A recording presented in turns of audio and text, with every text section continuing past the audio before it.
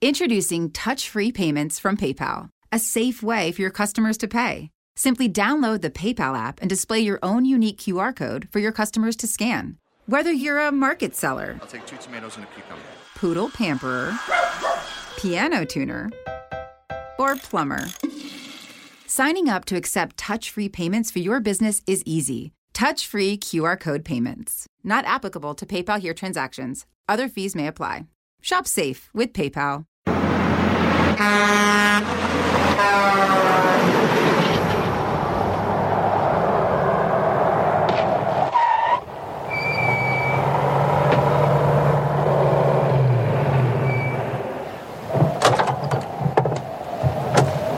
Mr. Roberts? William Roberts? Thought you lost me. You weren't kidding, were you? Charles Phelan, sir. Stackpole, McPhee, Lassiter, and Phelan. Attorneys at law. How you doing?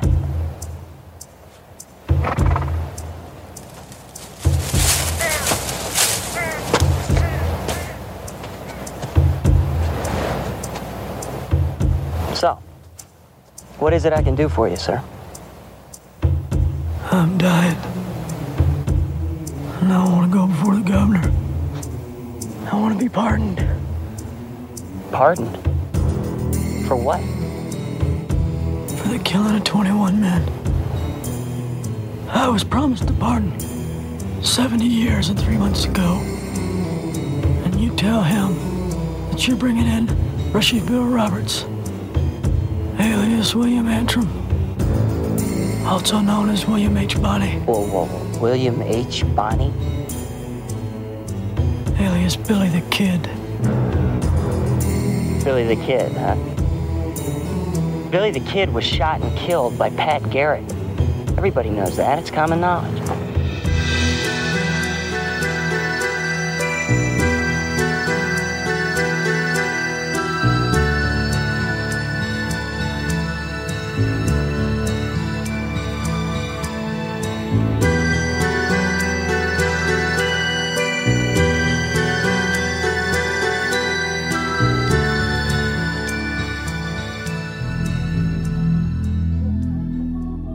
This was all circulating around the base that a giant had been killed, but no one was supposed to talk about it. I saw 3 long, bony fingers reach up underneath the door, curl up to grab it, and then disappear. When he came over to me, dude, he slithered over to me. And this giant comes out of the cave and they're all frozen. And he starts running and firing at this giant. Well, the giant moves. He's got a spear in one hand and he's running really fast and spears Dan and holds him up like this. Somebody yells, shoot him in the face, shoot him in the face. They basically decapitate him. Got closer. When he got about 15 yards away from me, I raised that 12 gauge and I blowed his head off.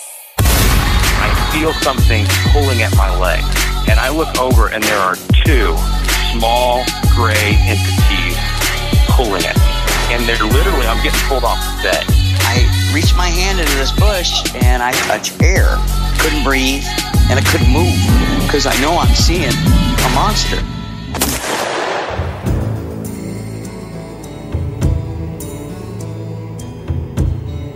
Billy the Kid, one of the most notorious outlaws of the Old West. Known to be deadly with a pistol, he also had an uncanny ability to escape after being captured. During his final escape from jail, Billy killed 2 deputies, Deputy Bell, which he later said he regretted, and Deputy Ollinger, who he did not care for. Hello, Bob. In fact, most didn't care for Bob Ollinger. Very few tears were shed the day he died.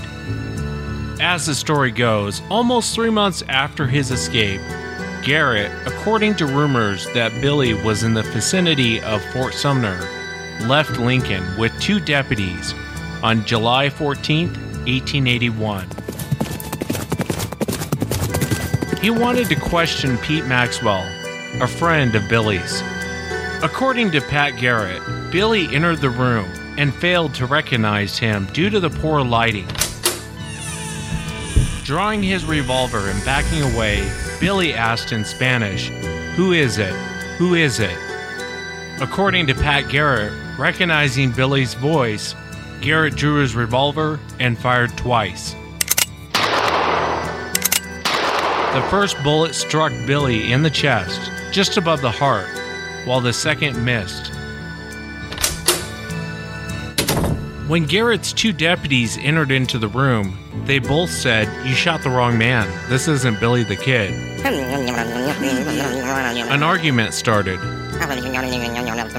Finally, the deputies agreed that it was Billy the Kid.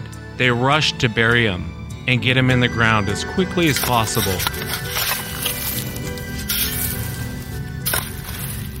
That's what Pat Garrett says anyway.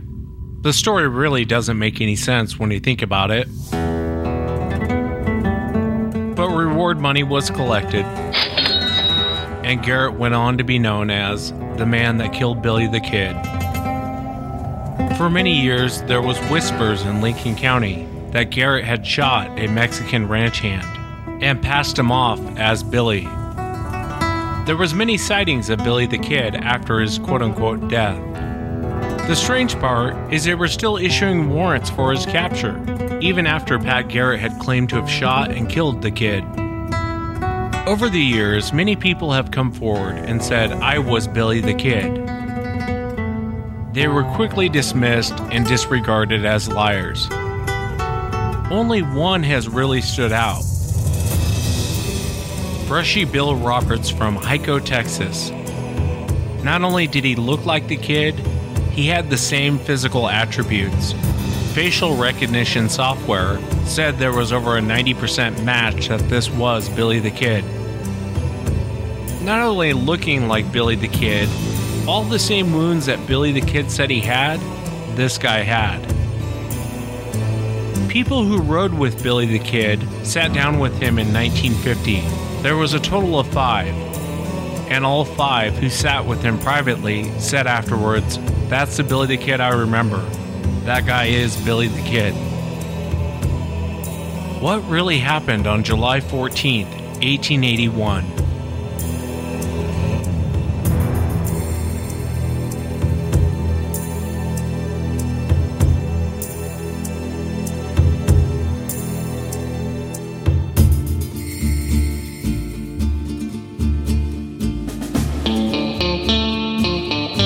Welcome to the show, everyone. Thanks for being here tonight. Got a great show planned for you tonight.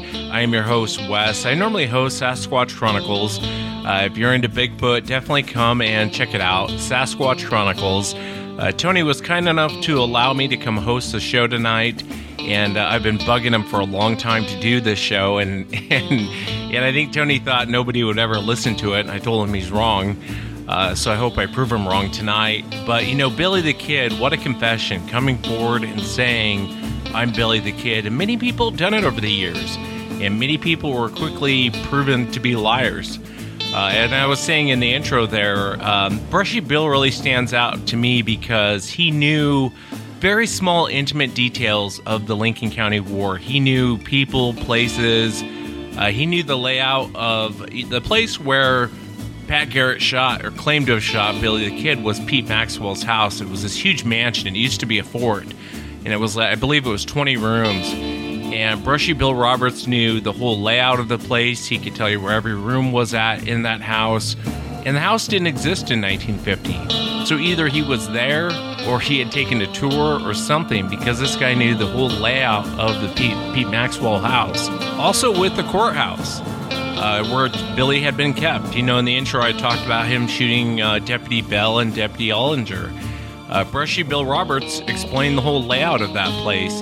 Now, I believe the courthouse and the jail, which is one and the same, had burnt down, and they rebuilt it. And so what you see today isn't exactly how it was laid out back in Billy's day. Well, in 1950, Brushy Bill's telling you the exact layout of the courthouse. You know, what room, you go up the stairs, you turn left here, you go right here, and he's telling you exactly how the original courthouse was laid out.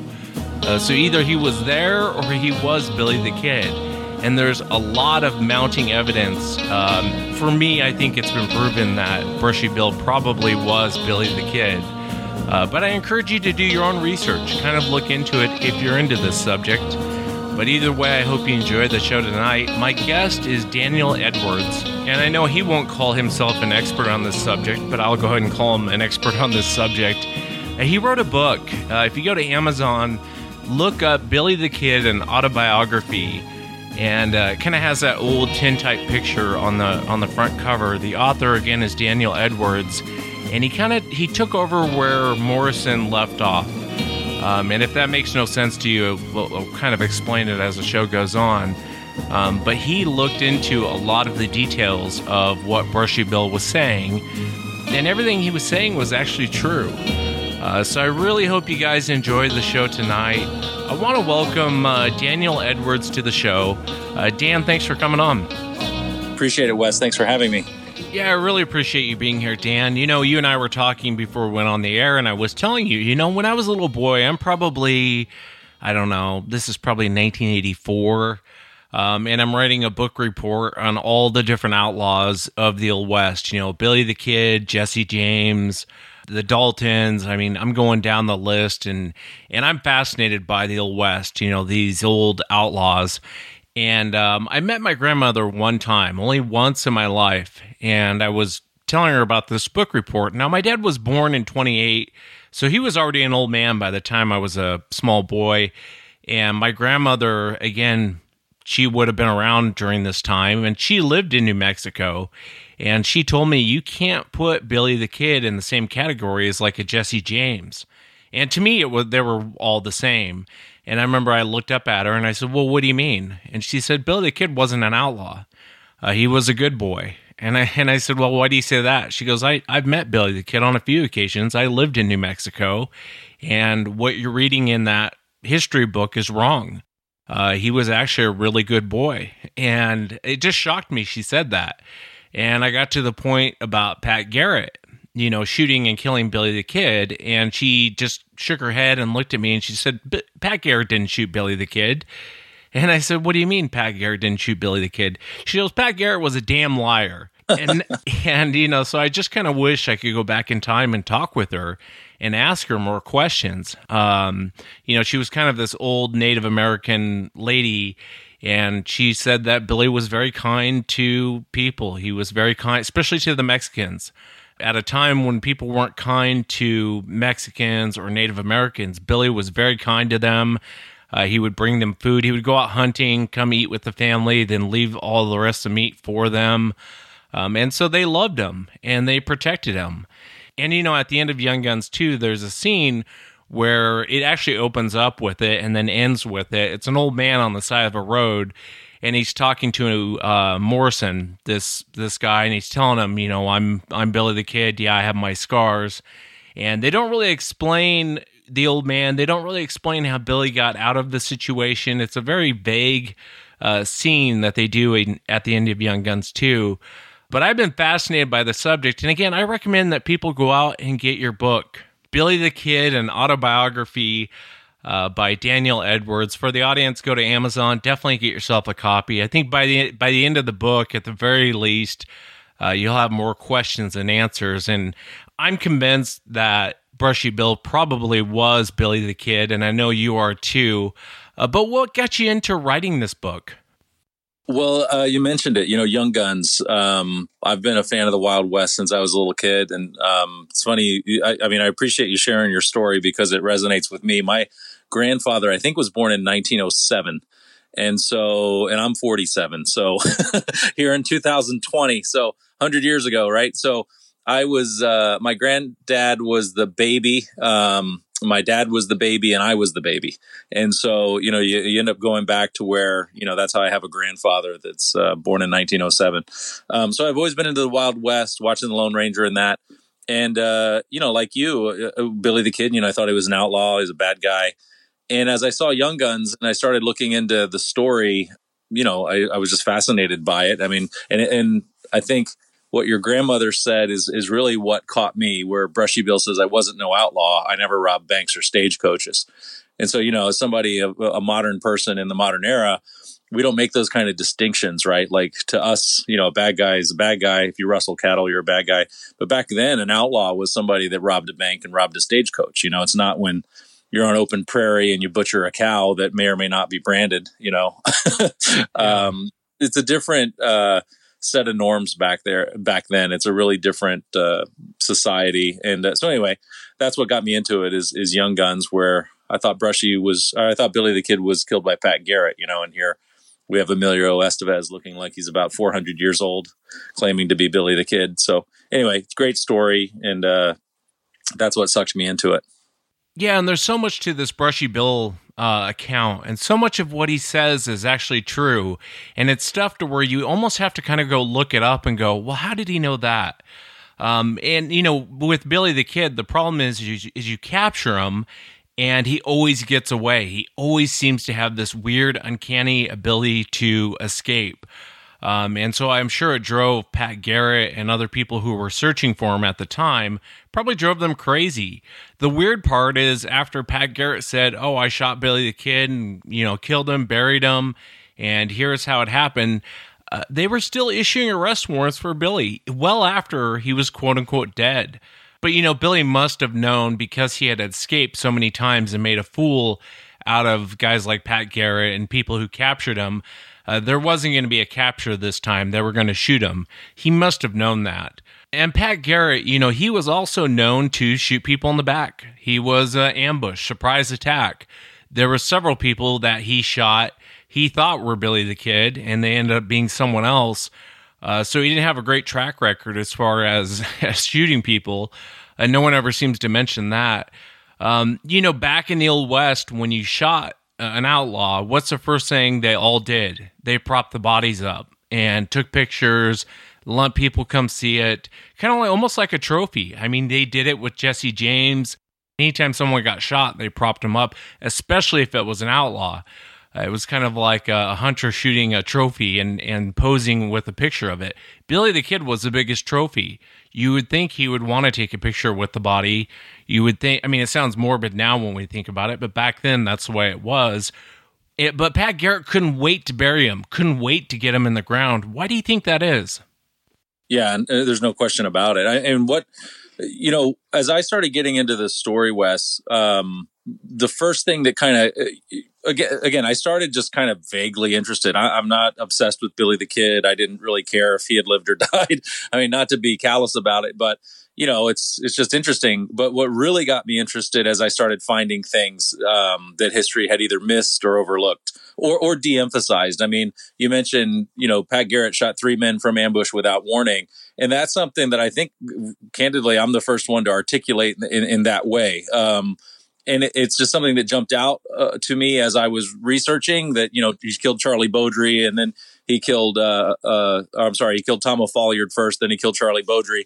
And if you read the disparate accounts in the historical record, there's many where they'll say, warning was given. We gave warning, but Brushy Bill says warning was not given. Right. And so you got to choose who you believe. But that pattern of hiding in the bushes and jumping out and shooting people from the darkness without warning is something that Pat Garrett, did multiple times. And I don't think anyone really keyed on that before. So that was just like an example of something that Brushy Bill said that as I read I guess because I heard it from Brushy first, as I'm reading the historical record, it maybe jumped out at me, whereas it wouldn't jump out to just a casual Billy the Kid researcher. But the other big thing is, the body looked like a dead Mexican. And there's an article from 5 days after the shooting in the local paper, the Las Cruces Sun-Times, that said Billy the Kid was lingering at Fort Sumner because he had friends there, and he was staining his skin brown and putting his skin through a coloring process to make himself look like a Mexican, and he had grown a beard. So this is the first way they tried to explain the fact that the body looked like a dead Mexican. That article has been completely ignored by history. So if you talk to anybody, they'll say, oh no, Billy the Kid was killed by Garrett. Everybody knew him. They recognized the body and it looked exactly like Billy the Kid. It was Billy the Kid. They don't say, well, it was Billy the Kid, but he had disguised himself as a Mexican. They threw that, misdirection out very early. They're like, well, we don't really need this because nobody is really talking about what the body looked like. So let's just stop saying it and tell everybody, no, it looked exactly like Billy the Kid. So which is it? And why would the local paper 5 days after the shooting say he was literally staining his skin brown? I mean, that's a pretty drastic step to take. But it was their attempt to explain that the body, looked like a Mexican, because that was the first problem they had after they shot him. So they dang sure didn't want to take a picture of it, right? Because you're going to see a picture of a dead Mexican with a mustache as opposed to Billy the Kid. Yeah, and there's a lot of questions. There's a lot of questions that I have, especially when you start to really dissect this whole thing and look at old records, like you mentioned, the newspaper talking how he was dyeing his skin. What I'd like to do is kind of back up for people who don't know this story. I'm sure everyone out there has seen Young Guns too. There's a scene, and it looks like it's from the 50s, and this guy pulls up in a car, and he's talking to this old man that's obviously Billy the Kid, Emilio Estevez in the movie. Can we back up, and can he kind of start from who was the guy in the car, and how did Brushy Bill come about? Because he kind of came out of nowhere. Yeah, great question. Because this is really the core of the whole story. So the man in the car was a probate attorney by the name of William Vincent Morrison. And Mr. Morrison was a court-appointed probate attorney that had been assigned to work on a case to settle an estate in North Dakota. And the gentleman who was the inheritor of the property in North Dakota, his brother had died and left him some property, was a guy named Joe Hines, who lived up in Pensacola, Florida. So the court assigns Morrison. Morrison goes to talk to this guy, and he was using the name Joe Hines. And during the course of conversation, Morrison finds out that this guy is really Jesse Evans, the notorious outlaw.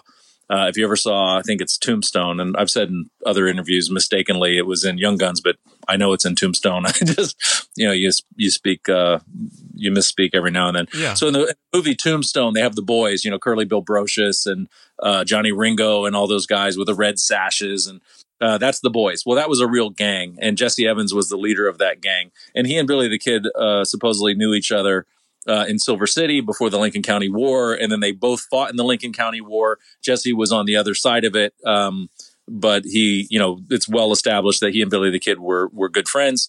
In 1883, I think it is, Jesse Evans killed a Texas Ranger, went to jail, escaped from jail a year later, and disappeared. No one ever knew what happened to Jesse Evans. So here, as Morrison's interviewing Joe Hines, he finds out that this is actually Jesse Evans, the notorious outlaw.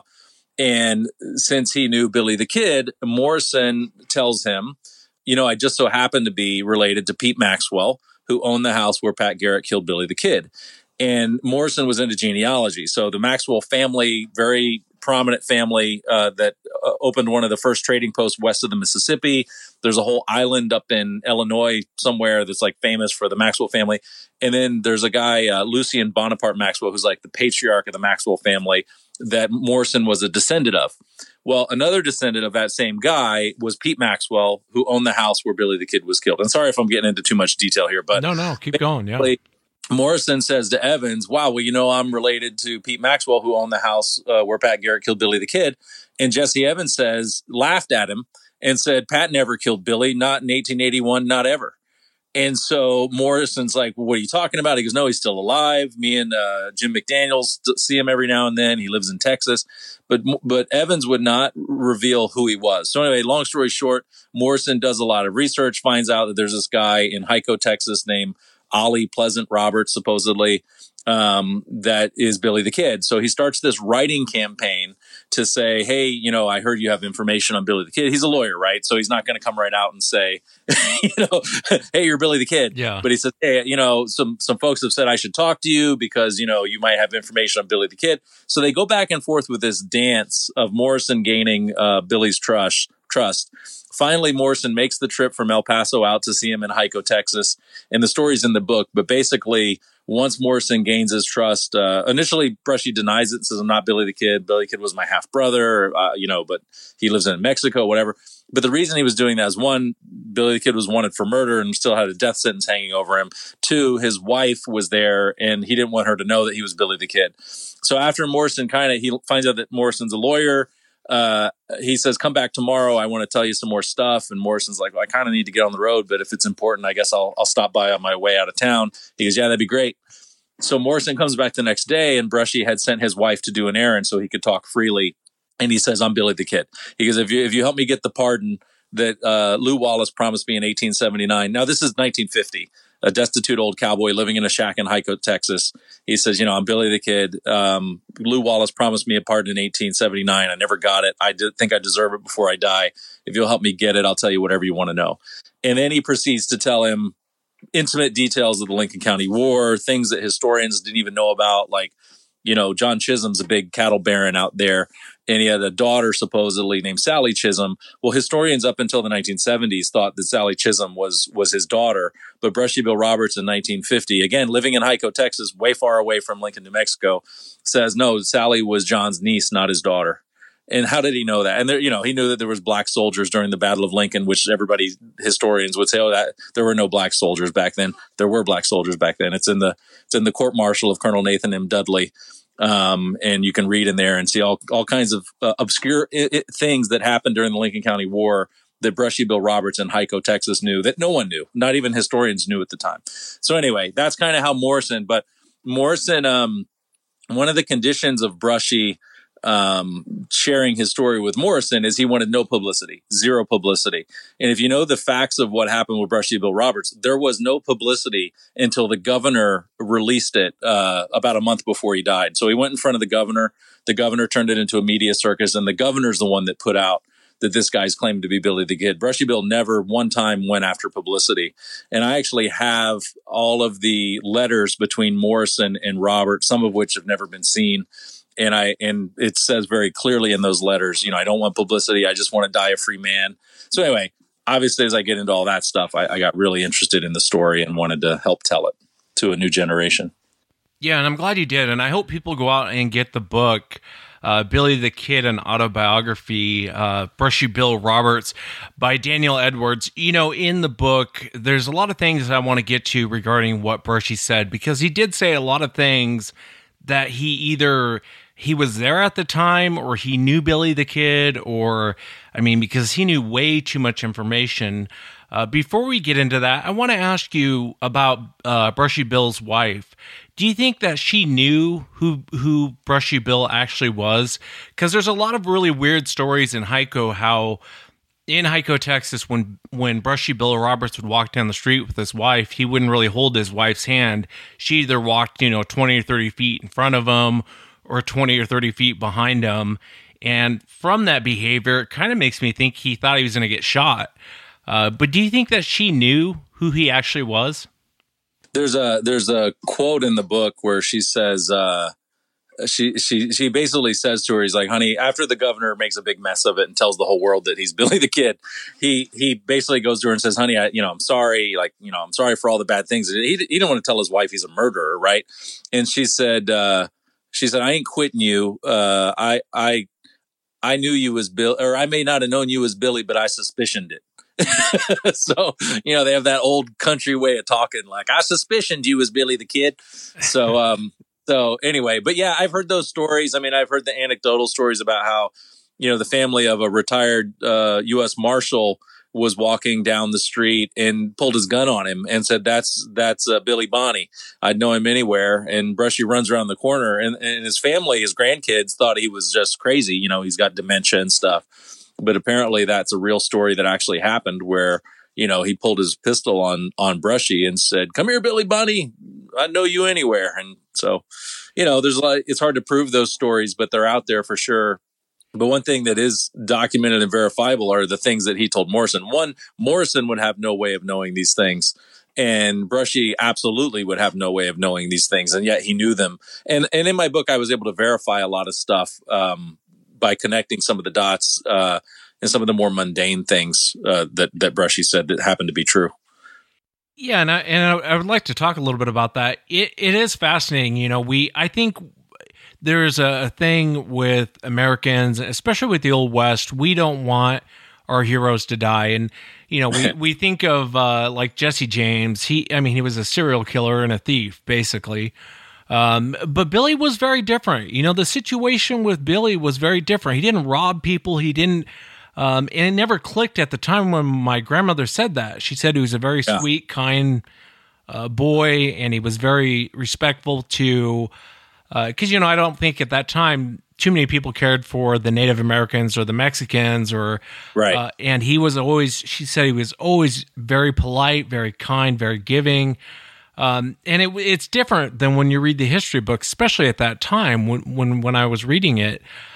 What are some of the things that Billy talked about regarding the Lincoln County War, or Brushy Bill talked about, that he shouldn't have known or would not have known unless he was Billy the Kid? Yeah, great question. Well, the first thing is he says that Colonel Dudley came in with black soldiers. So the Battle of Lincoln, I don't know if your listeners are familiar with it, but basically in Lincoln County, this is the era of cattle barons. And there was corruption all through the territory at the time. It was before New Mexico was a state. And there was an Irishman named, there was Dolan and Murphy, the two Irishmen that ran the county store, the store, basically, the general store. And what they would do is they would sell cattle to the army, but it was all corrupt, right? So they'd rustle the cattle and then sell them to the army and then steal them back and then take the money. They were absolutely corrupt. The sheriff was in on the corruption. And they had a lawyer named Alexander McSween. And McSween basically was a good guy and broke ranks from the Murphy Dolan faction. So then you have this Englishman named John Tunstall who comes to Lincoln and opens a store in competition with what they called back then the House, the Murphy Dolan faction. The House always wins, right? You've heard that. So, we're the House always wins. We're not going to let some Englishman come in and open a general store across the street from ours, and compete with us for business. We're going to have you murdered. So that's really the genesis. And then you had John Chisholm involved. So basically you had all these factions in Lincoln County fighting over stolen cattle and all kinds of stuff. And it blows up into the Lincoln County War. Well, Billy the Kid worked for Tunstall.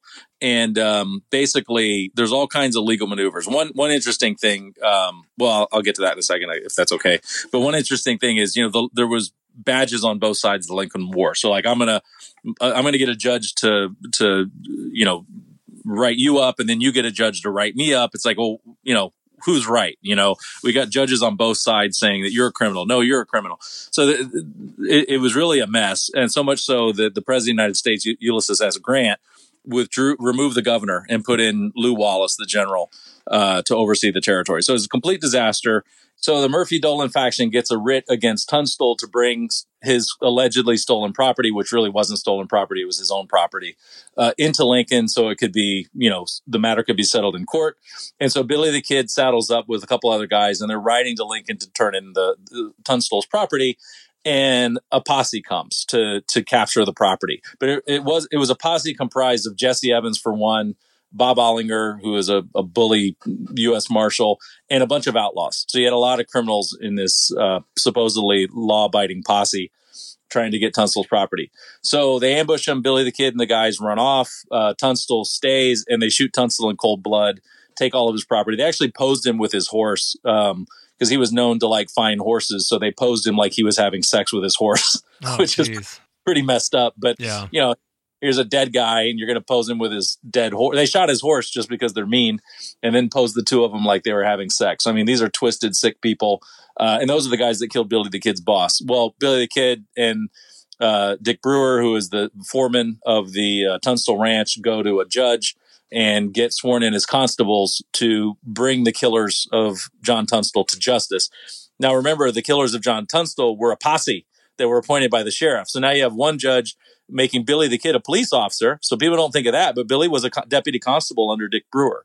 He had a badge. That's where in Young Guns, like regulators mount up. They're going to regulate justice. They were law enforcement. And so, at least for a little while, until the corrupt powers of the territory got a hold of the newspapers and branded them as outlaws and all this stuff. So it was an information war for sure. And a lot of crazy stuff going on. But all that culminated really in the Battle of Lincoln, which is where Billy the Kid and his group comes into town. They're at McSween's house, and the Murphy Dolan factions are in town, and they're fighting one another. And Billy the Kid and his crew are winning until the army comes from Fort Stanton to reinforce Dolan's people. And so he comes in with Gatling guns and cannons, and Billy the Kid and his friends are in this house. You remember the scene from Young Guns where absolutely they set it on fire. Yeah. And they throw Emilio Estevez out in the trunk It's not exactly how it happened, but it's a great scene in the movie. But what Brushy Bill said, he knew all of the details of that. He knew the names. He knew the details. He knew everything about that. And then he said, if it wasn't for those black soldiers, we would have won. Nobody knew that there were African-American soldiers in Colonel Stanton's regiment. And it only came out in the court-martial documents. I mean, you're talking 1879, right? I mean, this is now 1950. No one had access to those court-martial records. Nobody even thought to look in those court-martial records. And here's a destitute old cowboy living in Hyco, Texas, no internet, no library, no nothing, who said, yeah, if it wasn't for those black soldiers, we'd have won that day. So it's, again, minor thing, but a major thing, right? Like, how do you know that? And then there's a lot of other little things in the book where he describes intimate details in a lot of ways. And I don't know if you want me to get into this stuff, like where he said he had a house in San Patricio. Yeah, please do. Yeah, because it is fascinating because he talks about a lot of things. And like I said, I don't think they existed in 1950, or you would almost have to be there at the time to know what he's talking about. Yeah, and remember, the other side is Billy the Kid is dead because Pat Garrett said so. The people that were there that night all disagree with what happened. Supposedly there was a coroner's jury. Pat Garrett ripped it up and rewrote it himself personally and had a bunch of people sign it, supposedly, but it doesn't exist. So from 1881 until 1951, they talked about, we have this coroner's jury document. The coroner's jury document doesn't exist, right? Now we have a copy. Well, the copy that we have today came out after Morrison took Billy to the governor. The governor turned it into a media circus. People started looking for the document in Lincoln that everybody had been talking about, supposedly in history books and this. Maurice Fulton, who is the custodian of the courthouse, says, let me go look in the records. He comes out with a piece of paper that's a photocopy and says, look, I just found this in the records. After all these years, it's been missing, but I found it. It's the original coroner's jury on Billy the Kid. I just found it. Here's a photocopy. And look, you can tell it's not a fake because all the handwriting is different on all the names. He literally said that out loud. It's like, that's not suspicious at all. So so he comes out with a forged photocopy, and the original doesn't exist. If you look in the archives, it doesn't exist. So there is no coroner's jury. Supposedly Pat ripped up the first one. And I was on Mysteries of the Museum, and the producer was telling me about another guy who's anti-Brushy, who was on the program. And he says, well, this guy says, you can't argue with a jury of 12 of your peers that say you're dead. And I said, did he say that? And he goes, yeah. I said, he said 12? He said a jury of 12 of your peers? And he goes, yeah. And I said, there were 7 on the court, or 6 people on the coroner's jury plus the president. There were 7 total, whatever it is. It may be 7 or 8, but at the time I knew this and I wasn't as rusty as I am now. But I said, there's 6 people on the coroner's jury and 1 president, and not 12. So these guys, they don't know what they're talking about, right? They're historians, allegedly, but they don't do the work, to dig into the primary evidence and find out what the reality is. And the reality of that document is it did not exist before 1951 until a photocopy was produced by a guy who was blatantly anti-Brushy Bill, and the original can't be found that he supposedly photocopied doesn't exist. So it's stuff like that. So my point is, John Poe, who was a deputy, the first thing he said to Garrett was, Pat, the kid would not have come here. You shot the wrong man. I mean, this is a guy who's on the scene. Him and another deputy, McKinney, and his sheriff are at Pete Maxwell's house. Garrett goes in to talk to Pete. This sheep herder Mexican comes up on the porch, and they say, we're not going to hurt you. He pulls a gun on him, supposedly. They said that after the fact. But Billy the Kid didn't carry a double action Colt Lightning. He carried a 4440 Colt Army single action. So anyway, supposedly this guy comes up on the porch, and he's all spooked. And they say, we're not going to hurt you. It's okay. We're your friends. And he says, QNS. And he says, no, we're not going to hurt you. We're friends. And he says, QNS. Now, if you've ever been in Miami or Tampa and go to a Cuban restaurant, I'm kind of dark-headed. So I go in and they start talking to me in Spanish. As soon as I say, could I get a cafe con leche and a pulled pork sandwich, they start talking to me in English. Right. Because, right, you don't respond in Spanish when another English person talks to you in English, right? So if this was Billy the Kid, who was bilingual, why would he respond to John Poe's comment in Spanish? It doesn't make any sense, right? So he goes into the bedroom. Pat Garrett kills him. Pat Garrett runs out. says, that was the kid. I think I got him. And the first thing John Poe says, Pat, kid wouldn't have come here. You shot the wrong man. So anyway, they don't agree. There's no coroner's jury. They put the body in the ground, right away. They didn't take a picture. Pat was out of his jurisdiction. There's a lot of things there. But at the end of the day, what we're up against is Pat Garrett said so. There is no other evidence that Pat Garrett killed Billy the Kid, other than he didn't show up ever again until 1950, where he has, multiple witnesses and sworn affidavits of people that knew Billy the Kid that said, yeah, this is the guy that I knew, including Severo Gallegos, who helped him escape from the Lincoln County Jail when he killed Bell and Ollinger, and knew him very well. They had a house in San Patricio. Billy had a house in San Patricio where he stayed, and he'd go over to their house, eat meals. They do target practice. So anyway, all that is stuff that Billy knew, Brushy Bill Roberts knew, that no one else knew. And I'm rambling a bit, so I apologize. But I was going to tell you about San Patricio. Once you have the context of what Brushy says and you look in the historical record, you start to see things that historians ignore. So they don't ever talk about San Patricio. Billy the Kid was supposedly this whimsical, dumb kid that stumbled in and out of trouble, and he slept on the couch, basically, He's like, he never had a house. He was like a homeless guy that just, worked for Tunstall and all that. So, but Brushy Bill Roberts said many times, I had a house in San Patricio. Now, why, if you were claiming to be Billy the Kid, and here's the problem with claiming to be Billy the Kid. All people know is what's in the history books. Right. So if you agree with what's in the history books, they're going to say, everybody knows that. It's in the history books, right? If you disagree with what's in the history books, they'll say, well, history tells us this. You must be wrong. You don't know what you're talking about. There's no way you're Billy the Kid. So you can't win. If you agree with history, you stole it from history. If you disagree, you don't know what you're talking about because history says it happened this way. So you really can't win with that argument. So I decided to look into the things that don't matter, little details, side details, and see if I could find validation. So when he said, I have a house in San Patricio, I went and pulled the 1880 census for San Patricio. Well, in 1880, Billy the Kid, using the alias William Bonney, is in Fort Sumner with the Beaudry family, or Bowdry. I say Beaudry, but I know it's Bowdry. So he's with the Bowdry family in Fort Sumner. So I guess no one ever thought to look in San Patricio. But if you pull the 1880 census from San Patricio, you will find it's an all-Mexican town, except for two people. There's 230 residents in 1880, only two white guys. One is John Newcomb and his wife. He's 49 years old. The other one is a single person who's from Texas, which Billy the Kid said, or Brushy Bill said he was from Texas, not New York City, all that. So he's from Texas, just like Brushy said. He's the same age as Billy the Kid. He's 20 years old. And on the day of the census, he's not there. Well, he's not there because he's in Fort Sumner with the Beaudrys, right? But it says the reason he's not there is he's sick of a gunshot wound. So he's the only one in town who's sick of a gunshot wound. He's a white kid, 20 years old, from Texas. And the name it gives is John S. Murphy. So that doesn't match, right? We've never heard of that as an alias as Billy the Kid. However, the two sides of the Lincoln County War, John S. Chisholm and Lawrence Murphy, and Billy did have a half-brother named, Antrim, right? So he could have pulled an alias out of those names and said, I'm going to be John S. Murphy, or it may be Joseph S. Murphy. Yeah, he had a brother, Joseph Antrim. So Joseph S. Murphy, but we don't know. But I looked for through all the other things Brushy claimed to see if there was a Joseph S. Murphy. And in the Rough Riders, there's a guy that did everything that Brushy said he did. He was in charge of the horses. He's the guy that gave Roosevelt the Bronco Buster statue at the end of the war. There's pictures of him that look exactly like Brushy.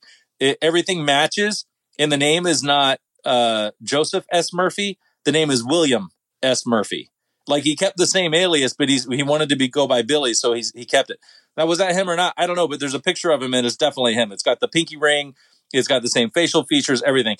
So, I tend to think that there's a very good chance that could have been an alias that he used. He said he used dozens and dozens of aliases. I think it's very likely that could have been. There's no record of any Joseph S. Murphy in history in any other place. And there's no mention of William S. Murphy anywhere in history, despite the fact that in 1898, he's in every major newspaper, the Chicago Tribune, every major newspaper, talking about how he gave Colonel Roosevelt the Frederick Remington Bronco Buster statue, and yet the guy doesn't exist before or after the war.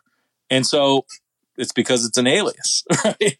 So back then you could join the Army as a volunteer using an alias. You didn't have birth certificates. You didn't have social security cards. You didn't have driver's licenses. People, what's your name? They tell them and off you go. So anyway, there's a lot more to it than that. I'm giving you just... Yeah, you're giving a lot, and I really appreciate it. I appreciate you going into some of this stuff, and I highly recommend that people buy the book, because I think after you read the book, at the very least, you'll walk away and go, I don't think Pat Garrett shot Billy the Kid. Whether you believe Brushy Bill is Billy the Kid or not, that's up to you. I think he is. I think he was Billy the Kid. One of the questions, and I want to get into a lot of different things, but one of the questions I wanted to ask you was, after Pat Garrett supposedly shot Billy the Kid, which the story is a mess in my opinion, but why do you think that Billy the Kid left New Mexico? Because for the longest time, he wouldn't leave. And I know you're speculating, but I'm just kind of curious, after your research, why did Billy leave at that point? Yeah, I mean, I can tell you what Brushy said. He, first of all, he didn't want to leave New Mexico until he killed Pat Garrett and he killed John Chisholm. That's what he says. He says, I didn't want to leave. So he wanted to marry Paulita Maxwell and go into Old Mexico, but not before he killed Chisholm and not before he killed Garrett. Now, during the shootout with Garrett, he was wounded. So the way he tells that story, and I don't know if your readers know this, but he claims, I mean, the logical question is, okay, if Garrett didn't kill him, who did he kill? Brushy says he killed a half Mexican cowboy name that went by the name Billy Barlow. Billy Barlow is the Wild West version of John Doe. It's a nonsense. It's a fake name, right? So if you want to say, if you say, what's your name? And I say, none of your business. I say, my name's Billy Barlow. And you're like, oh, okay, got it. You don't want me to ask you that. Yeah. And that was very common back in the Wild West. Like, you don't ask people their name. You don't ask them where they're from. Like, a lot of people, this is after the Civil War. A lot of Confederates went west to the Wild West. They didn't want to know, some were wanted for war crimes. Some of them wanted to be, they wanted to find them and catch them. They didn't give their names in the Wild West. So, obviously Brushy used a bunch of aliases, or claims he did. But this guy was going by Billy Barlow, which means none of your business. So Billy Barlow, half Mexican with a beard, about the same height and weight as Billy. They're at a dance. They go to actually Garrett's ex-wife's brother-in-law's house. So it's funny because Garrett had an ex-wife from Fort Sumner, and everybody hated him there, and everybody loved Billy the Kid. So him and Barlow go to this guy's house, and his buddy was drunk, and he says, I'm hungry. And he says, well, all I have is beans and, tortillas. And he says, well, I need some meat. I'm hungry. And he goes, well, go next door to Pete Maxwell's. He killed a steer and is hanging on the back porch, and you can get some meat and come back and I'll cook it. And Billy the kid had heard that Garrett was in town. So he told him, he goes, look, just stay here. And he goes, no, I'm hungry. I'm going to go. So he says his drunk buddy stumbles out into the darkness. And if you look at the account of John Poe, one of the deputies who's on the porch at Maxwell's house, as this drunken Mexican comes walking across the yard. He says that he was zipping up his pants, or buttoning up his pants. They didn't have zippers back then. So he's buttoning up his pants. And a lot of historians have speculated that Billy the Kid, which it really wasn't Billy the Kid. If you take this view, it was Billy Barlow, was coming from a romantic encounter with Pete Maxwell's sister. That's why Pete Maxwell betrayed him, whatever. My theory is that he took a leak in the yard because he's drunk, right? And so you go out, you take a leak in the yard, you button up your pants, you walk onto the porch barefoot, and you're going to get some meat. And then that's where the scene unfolds that I described earlier, where he says, KNS. But when Garrett kills him, Billy hears the gunshots, runs out the door, and it was a bright moonlit night. And he sees him on the porch. He sees his dead buddy on the porch, and he starts shooting. And he jumps over the fence, and he's shooting at him. Well, they can see him in the yard because it's a bright moonlit night. And then now this is Brushy Bill's story, right? And he can't see them because they're under the shadow of the porch, and he takes a few hits. And so he's like, okay, screw this. I'm jumping over the fence. He goes to jump over the fence, and a shot catches him across the top of the head, just barely grazes him, but almost knocks him out. So he goes stumbling down the alleyway, and this Mexican woman had opened her door to see what was going on. He sees Billy the Kid, grabs him, pulls him in, shuts the door. She takes a piece of meat and puts it on his wound. He says, reload my 6 shooters, and then he passes out. He says around 3 a.m., Frank Lobato comes around and says, Billy, you got to get out of town. They killed Billy Barlow, and they're passing him off as you. Let's get out of here. So he's wounded. He's hurt. They take him to a sheep camp south of town, And as he's recovering, he stays there for 3 months. And finally, he's like, you know what? Screw this. I'm all alone. I'm wounded. Everybody's dead. They think they killed me. I might as well start fresh. So he goes back to Texas. So that's the story of supposedly. Now, one thing I'll just share with you real quick. It was a bright moonlit night. There was a full moon that night. How would Brushy Bill Roberts know that? There's no way for him to know that. But it was a bright moonlit night that night.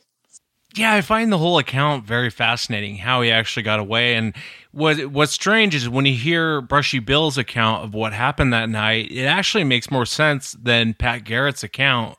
And I can't remember what newspaper it was at the time. I remember reading that when they were talking about how Billy the Kid went to such extent to hide his identity. He was growing a black beard, and he was dyeing his skin to look like a Mexican, which really didn't make any sense at that time if you think about it. Well, there's a lot of fake news. I mean, the term predates yeah. the modern era for sure. But that's basically what happened. They used the newspapers to brand him an outlaw, and they said he leads a gang of 20 outlaws, and he's dressed kind of like a swashbuckler, and he's got this silver belt buckle and all this crazy stuff. There's a letter that Billy the Kid sent to the governor that says, hey, none of that's true. So, I mean, you literally have firsthand primary examples of Billy the Kid saying that's ridiculous. There's nothing to that. That's not true. But they were using the newspapers to make him an outlaw. And that's where this story comes of he was such a bad guy. He killed 21 people before his 21st birthday. He would do all these cruel things, puppies, whatever, the stuff that they make up to make you hate the guy. But it seems like, there's really no evidence of any of that being the case. It's strictly a matter of the powers that be wanted to get rid of this guy. So they turned the newspapers against him. It's kind of interesting. History may repeat itself at times. Yeah. It does. I wanted to ask you, did Brushy Bill Roberts ever address the fact that Paulita Maxwell's son sure looks a lot like him? No, no, but I've heard that too. So Morrison engaged Brushy. Let's see. See if my dates are right. I think he went in front of the governor November 30th, 1950. This is off the top of my head. November 30th, 1950. I'm pretty sure he first met Brushy because I have the correspondence. I think they started writing in April of 1949. They met perhaps in June of 49. And Morrison, in a pre-internet, pre-cell phone world, had 1 year to get Brushy ready to go in front of the governor to get a pardon. So that meant he had to cover the entire Southwest. He had to find people that knew Billy the Kid. He had to prepare affidavits, get them to sign the affidavits, had to prepare legal matter, and he still had a day job. So, I mean, literally in less than 12 months, he had to pull all this stuff together, get all the information from Brushy, record as much of it as he could. So he really didn't have a lot of time to really get into every aspect of the story.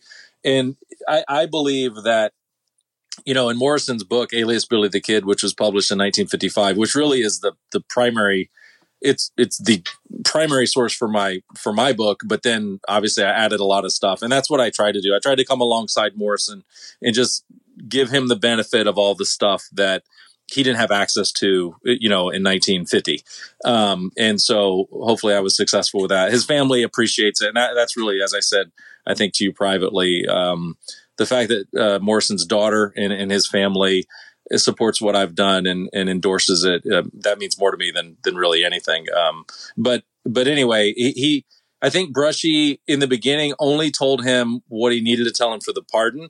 And I think he lied a lot. So I do think Brushy, I'm not going to tell you that I killed this guy. I'm not going to tell you I did that. There's no reason for me to confess to a bunch of other stuff when I'm trying to get a pardon. Yeah. So I think he did hide some things. And the evidence of this, and this is kind of a big deal to the Billy the Kid history, actually a huge deal to the history of Billy the Kid.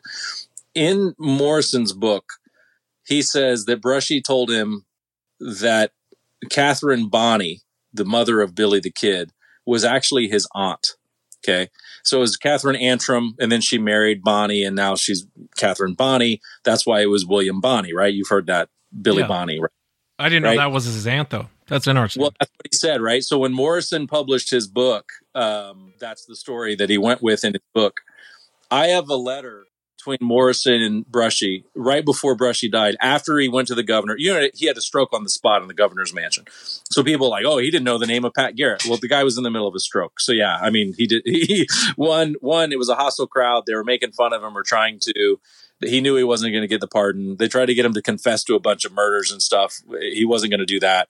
And 3, he was in the middle of a stroke and died 30 days later. So, I mean, they make fun of him. Oh, he was a dumb guy, didn't know anything. I mean, that's pretty cruel and ridiculous to make fun of an old man who's in the middle of a stroke, being grilled by a bunch of jackasses, candidly, that are trying to prove him wrong. So anyway, I don't have a lot of patience for that stuff. But anyway, after he gets back home, he writes Morrison and says, look, my doctor says if I don't stay in bed, I'm going to be dead.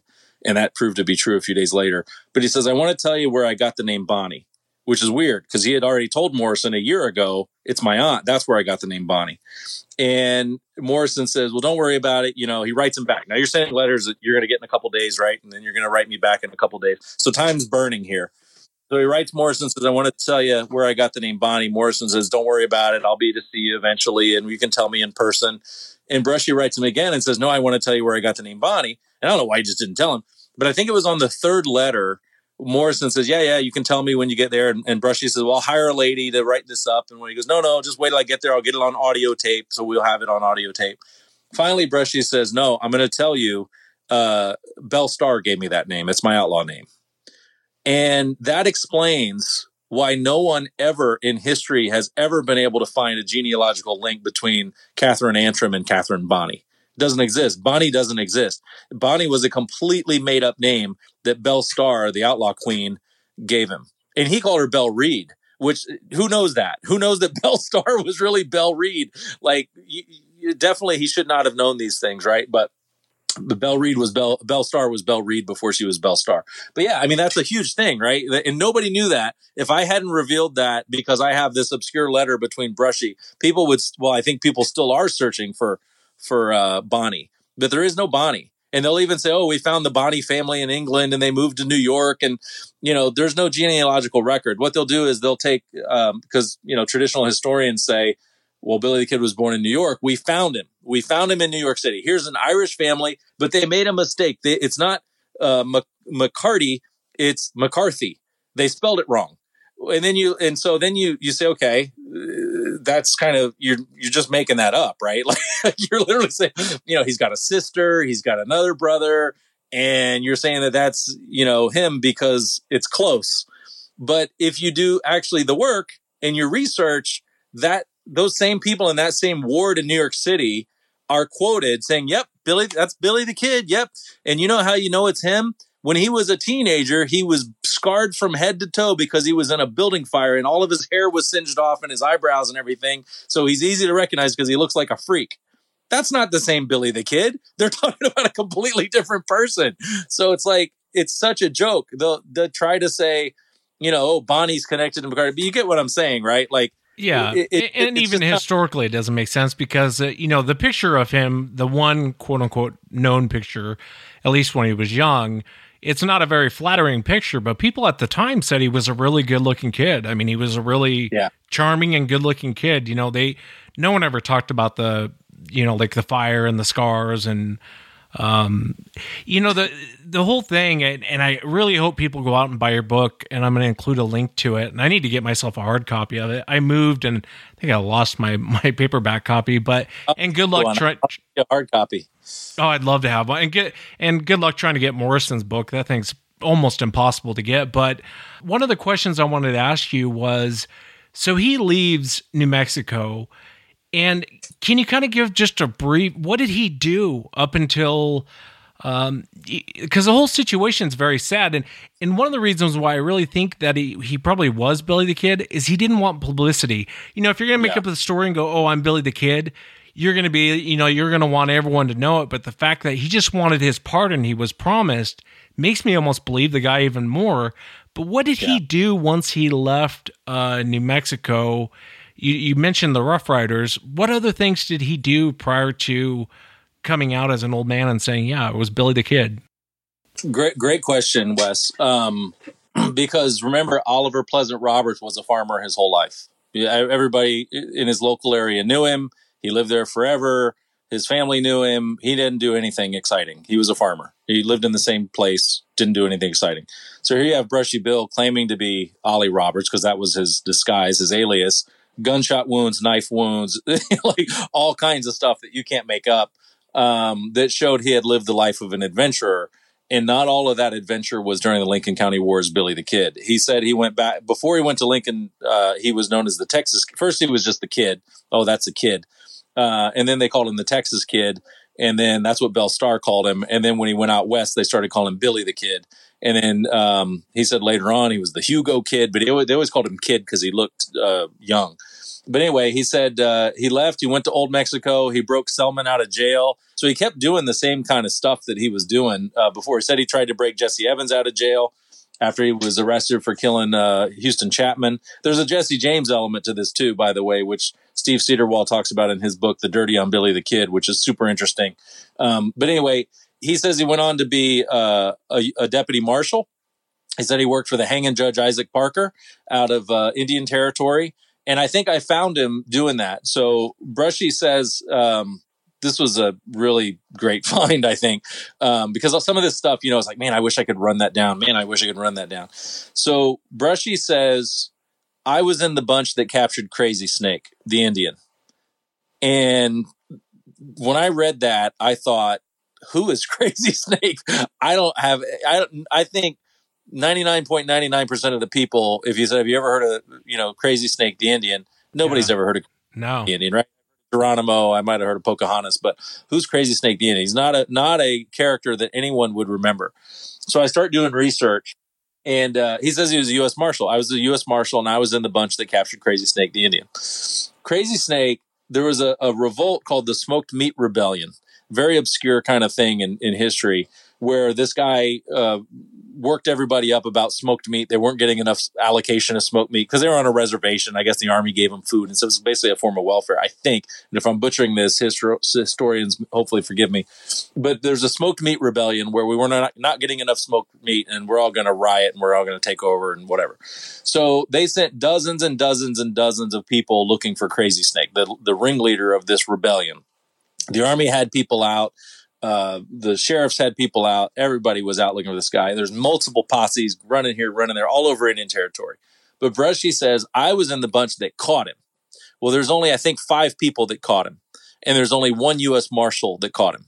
So if Brushy, and he tells other details about Jones, Deputy Jones. There was a Deputy Jones. They roped him to a tree until these other Indians, they roped him to a tree and got him to confess where he was. Like little details that people didn't know and people wouldn't want to admit to if they did know, that Brushy knew at the time, that was later revealed through research. Anyway, there's only 1 deputy marshal in the bunch that captured Crazy Snake. And the guy is not William H. Bonney or William H. Antrim. It's William H. Carr. So how strange that the guy that caught Crazy Snake is got the same first name and middle initial as Billy the Kid, and he just changed his last name. But here's what else is interesting. William H. Carr, so I'm friends with David Turk. He's the official historian of the U.S. Marshals. And this was a U.S. Marshal. So I reached out to Dave, and I said, Dave, can you run this guy down, William H. Carr? Oh, yeah. He finds his records. He doesn't exist. He only exists during the time that Brushy says he was a U.S. Marshal in the 1890s. The other thing is, he is known to be friendly with outlaws. He's also known to shoot prisoners, which is what Billy the Kid did when he killed Morton and Baker at Agua Negra.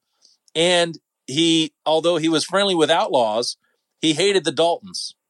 And Brushy Bill tells the story that when he was a U.S. Marshal, he caught all these stagecoach robbers and bank robbers, and he had a run-in with the Daltons.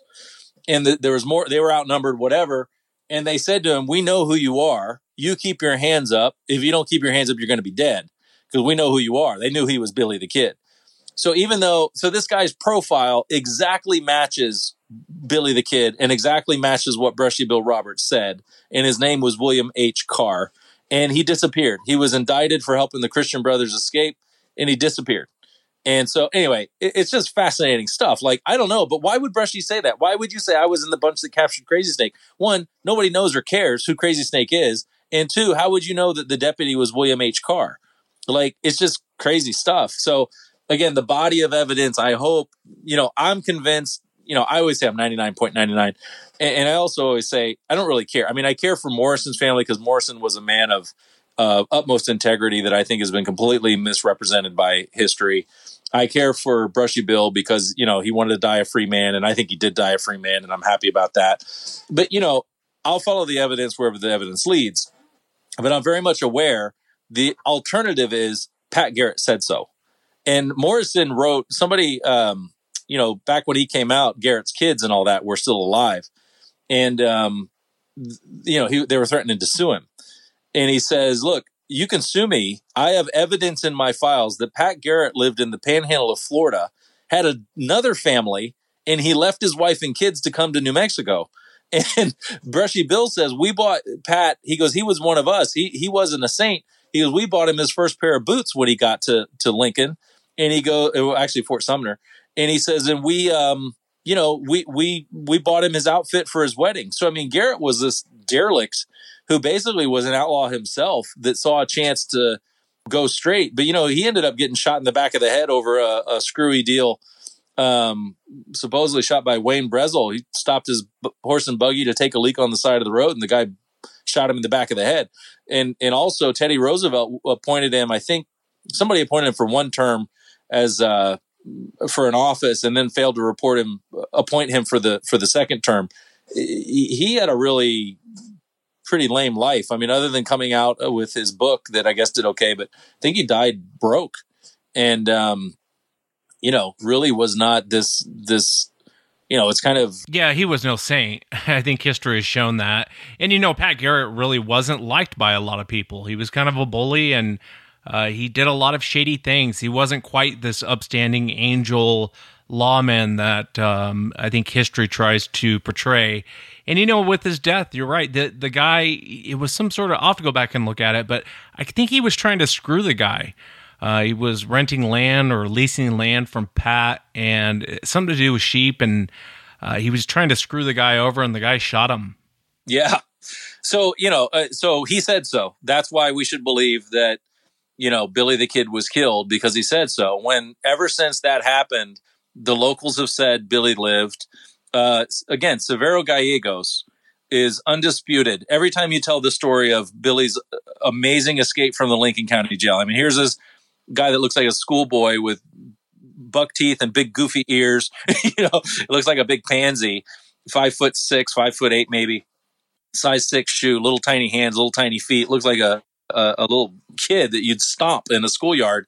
And he murders 2 deputies and escapes. I mean, this guy had a sociopathic demon inside him that was, scary. And it was insane how he was able to escape from these crazy situations, but they're well documented. We know what happened.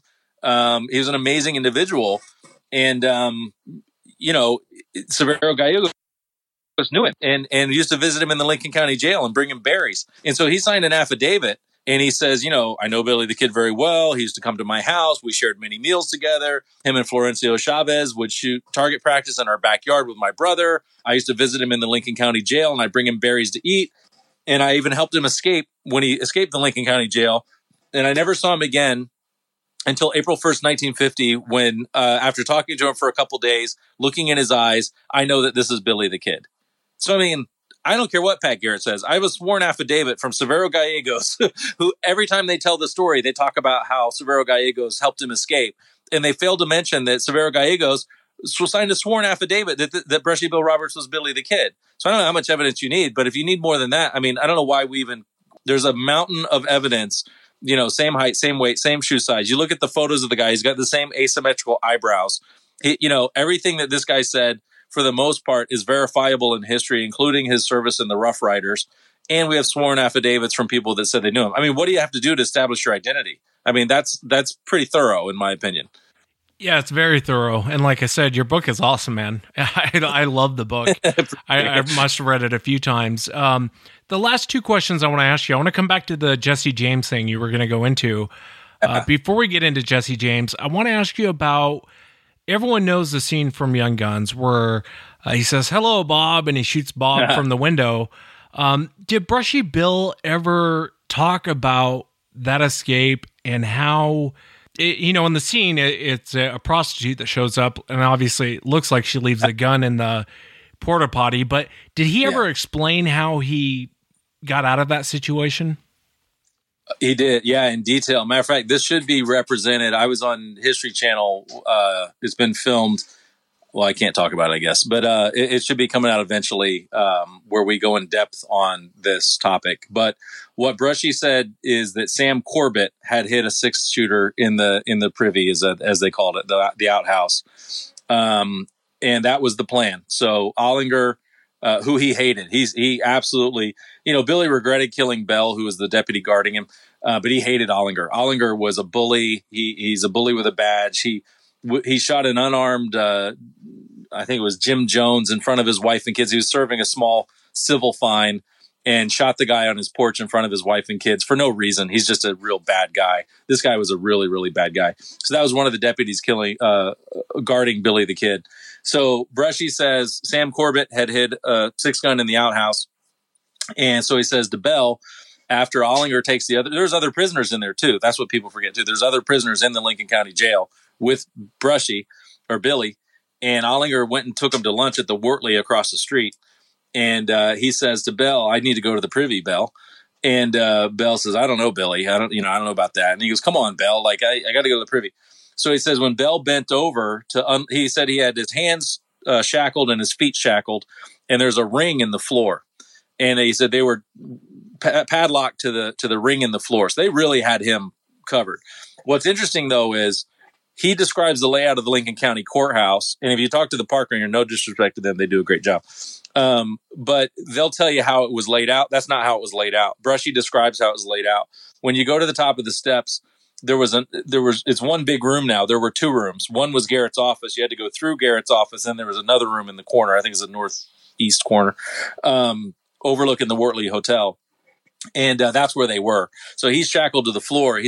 And Billy could slip handcuffs. So that's another kind of a big thing that he was known to do, where he could slip his hands are smaller than his wrists, which is a very odd characteristic.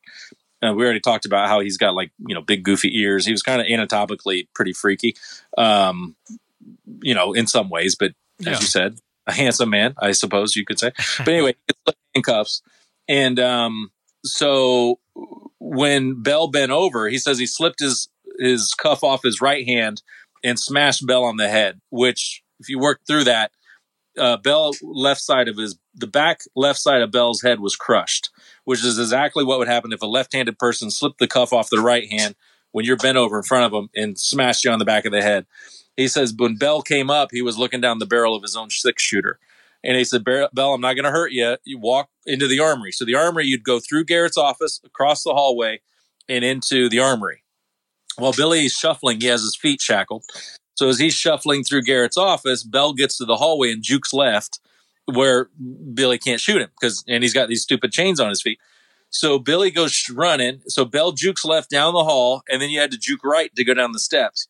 So Bell jukes right down the steps. Billy gets to the hallway, sees Bell juke right down the steps, and dives to the left, firing blindly down the steps. Allegedly, it ricocheted off the wall under the left armpit of Bell. There's a landing back then at the top of the stairs. Now you can only, I think, go left. Back then there was a landing at the top of the stairs. You could go right or left. Bell hit the bottom, went left, went out the back door into the arms of Godfrey Goss, the cook. And then Billy shuffles. He grabs his Ollinger's shotgun, who was laid against the window, says Bob comes running across the street after hearing the gunshots. And what's funny is he had his gun out, and then he's putting it in his holster as Billy says, "Look up, Bob." And so I guess he thought that Bell had killed the kid. So originally his instinct is to pull his gun. So he goes running across the street, and then he's like, well, that's just Bell killing the kid. So he puts it in the holster, and he looks up and gets blasted with 2 barrels of buckshot. So anyway, that's how Brushy describes it. And in the book, I talk about John Meadows, who Pat Garrett, who says Billy the Kid later told him how he escaped, and says he was laying on his stomach when he shot him, which matches what Brushy said, where he dove to the left, landed on his stomach, and shot down the steps. So anyway, there's many details. So many. Yeah, I mean, this guy knows way too much not to be the kid. I mean, in my opinion, I mean, he just knew in the research that you did in the book, and I know, it was kind of a continuation. You had access to stuff Morrison didn't, and I haven't read Morrison's book because it's impossible to get, but your book, I mean, I'm telling you, by the time you get done reading it, you're like, I kind of think this guy's Billy the Kid. Like I said, at the very least, Pat Garrett didn't shoot him. This guy knew way too much. What's the story with Jesse James? So Jesse James, so I've been saying for a while now, my next book is going to be called After Jesse James, because I'm after him. And then also the possibility of, after he was Jesse James, did he live on as somebody else, right?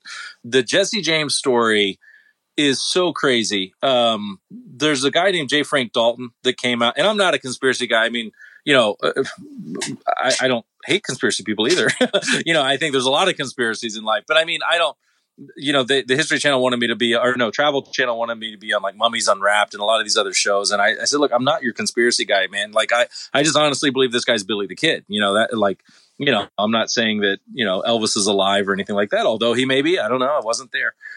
But you get my point, right? Like, I'm not and that's what I liked about the way you did the book, because you didn't go into it going, this is Billy the Kid and let me prove this is Billy the Kid. Through your research, you walk away from what you wrote and your research, and you're like, holy crap, I think this is Billy the Kid. It wasn't, and I know that wasn't your mindset going into it. You weren't trying to prove Brushy Bill's case by any means. Well, and the way I say it, and maybe I should say it differently, but I don't care if he was Billy the Kid. It doesn't matter to me. You know what I mean? Like, I'm not trying to sell books. It is what it is. I could just as easily in the book say, could be, but, I don't think he was. But I honestly did think that that's where the evidence took me. And so with J. Frank Dalton, I don't know. I still don't know. But this guy basically claimed to be Jesse James, and he is involved in the Brushy Bill story. So it's either a sticky wicket, as they say, or it could be if the fact that, let's say we find Dalton's not credible, does that mean that Brushy Bill Roberts is not Billy the Kid? I don't think that those two things have to go together. I think that J. Frank Dalton could be a complete fraud and Brushy Bill could still be Billy the Kid. And I kind of talk about this in the book, but here's what's interesting. There's this whole Knights of the Golden Circle thing. And I don't know if you've ever heard about this or talked about it. No. Oh, really? Yeah, no. Oh my God. Talk about an interesting conspiracy theory. The idea is that after the Civil War, a secret society of very powerful people went underground and said the South will rise again. And it was called the Knights of the Golden Circle. And so the idea is that Jesse James did all those robberies. If you notice, he only robbed Union banks. He only robbed Union people. And what happened to all the money? He robbed over $200,000 back in the 1800s of Union gold. And supposedly that was to fund the Second Civil War. He was the treasurer for the Knights of the Golden Circle. And it involved including who was Lincoln's vice president and all those guys, right? So, but here's the thing. It's freaking front page of the New York Times. The Knights of the Golden Circle was real. There really was a Knights of the Golden Circle.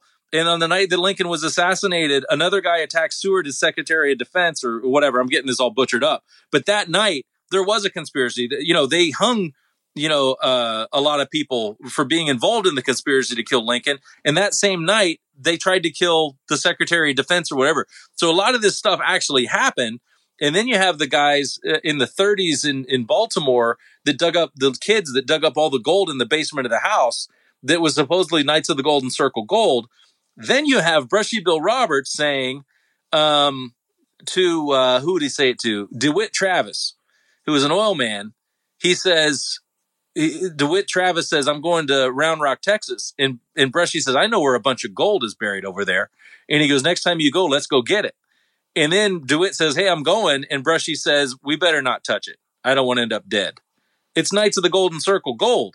And he was just thinking in 1950, well, maybe enough time has passed to where if I take a little of it, they won't kill me. And then he thought, maybe not. But I mean, so again, I don't know if it's true. I don't think it's true.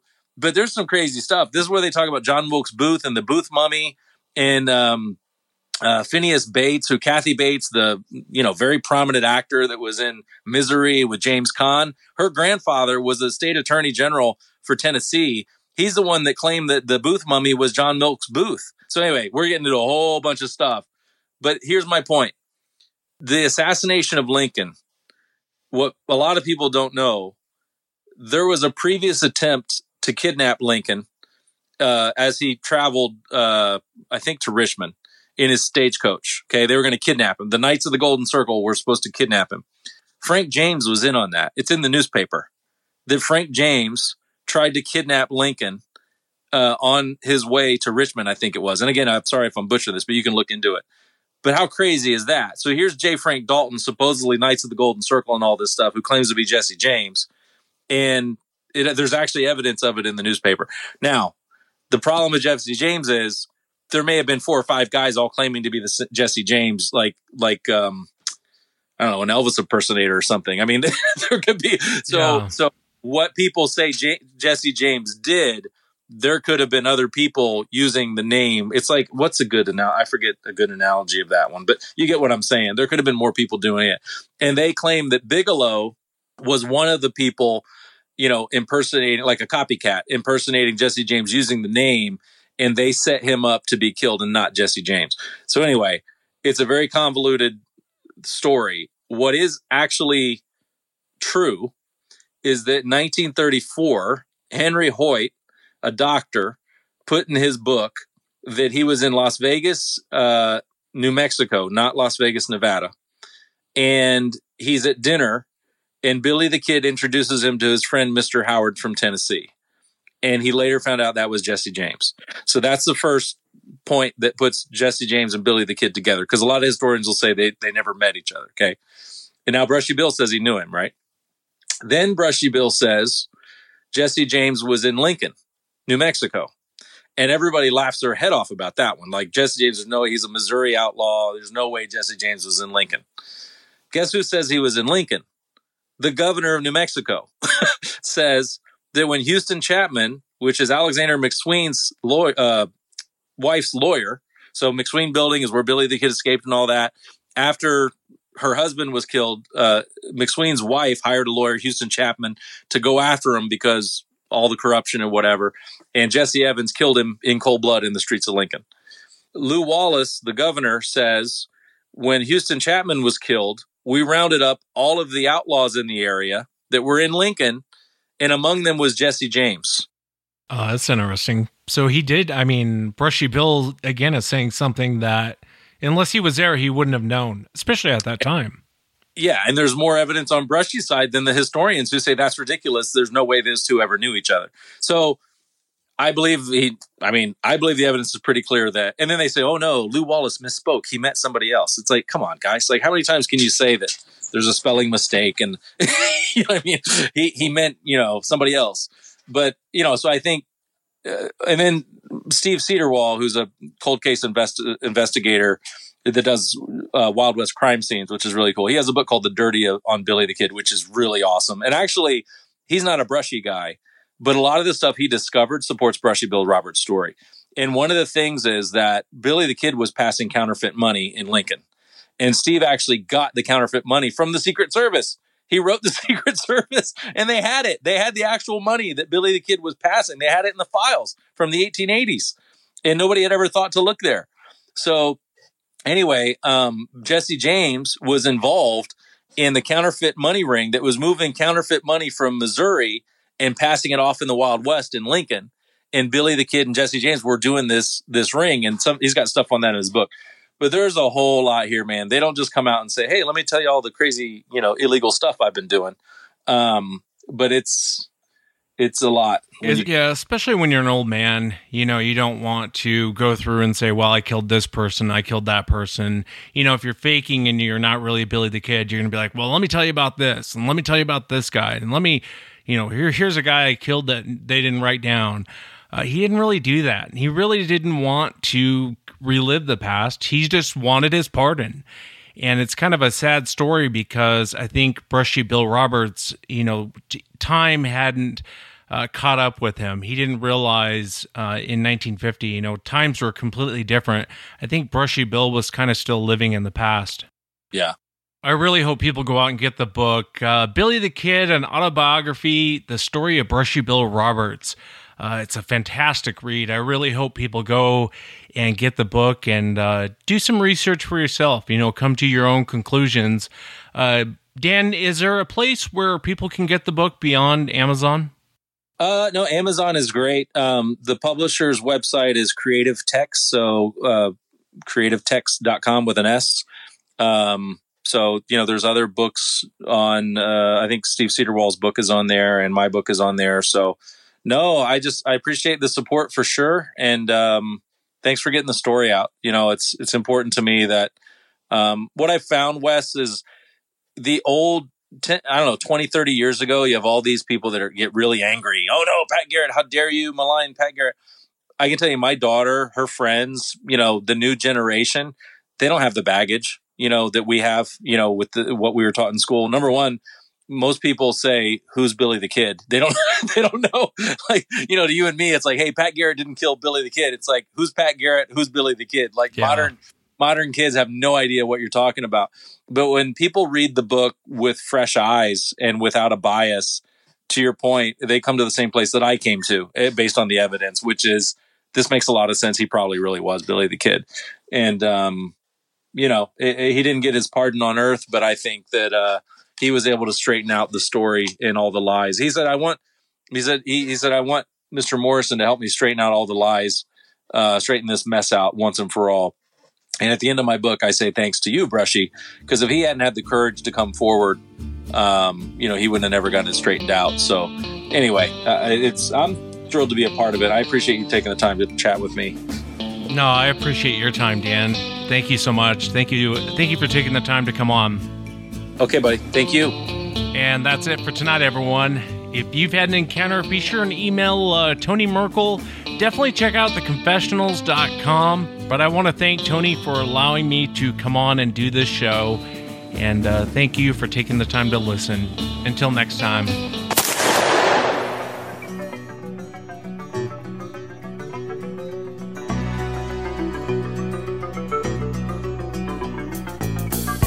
I was a highwayman. Along the coach roads I did ride,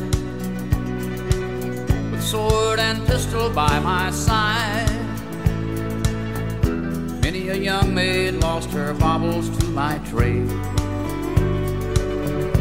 Many a soldier shed his lifeblood on my blade. The bastards hung me in the spring of 25, but I am still alive. I was a sailor, I was born upon the tide. With the sea I did abide. I sailed a schooner around the Horn of Mexico. I went aloft to furl the mainsail in a blow. And when the yards broke off, they said that I got killed. But I'm living still. I was a dam builder across a river deep and wide, where steel and water did collide. A place called Boulder on the wild Colorado. I slipped and fell into the wet concrete below. They buried me in that great tomb that knows no sound. But I am still around. I'll always be around, around, and around, and around, and around.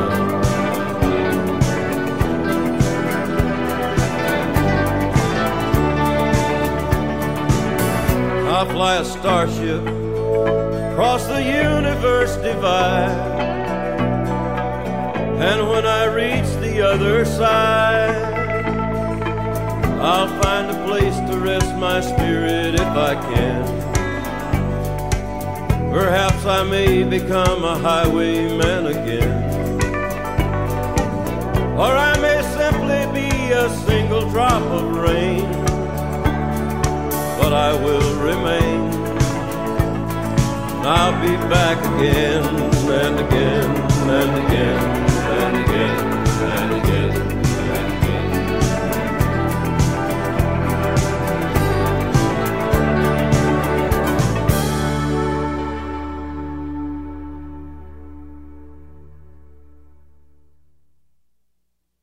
Introducing touch-free payments from PayPal, a safe way for your customers to pay. Simply download the PayPal app and display your own unique QR code for your customers to scan. Whether you're a market seller, I'll take 2 tomatoes and a cucumber. poodle pamperer, piano tuner, or plumber. Signing up to accept touch-free payments for your business is easy. Touch-free QR code payments. Not applicable to PayPal Here transactions. Other fees may apply. Shop safe with PayPal. Let me be straight with you. This is a radio commercial for 3 small business insurance. The policy has no fine print. It's clear what's covered. So while you can't see the following scene, just know that this pet store is protected by 3. Joe, did you leave the snake tank open? Look, I don't want to point fingers, but yes. It's biting me! Sorry, sir. I'm calling my lawyer. They're going to need some help with this mess. Luckily, they have 3. No fine print, just exceptional coverage. 3 is a product of Berkshire Hathaway Direct Insurance Company. 3. No nonsense, just common sense.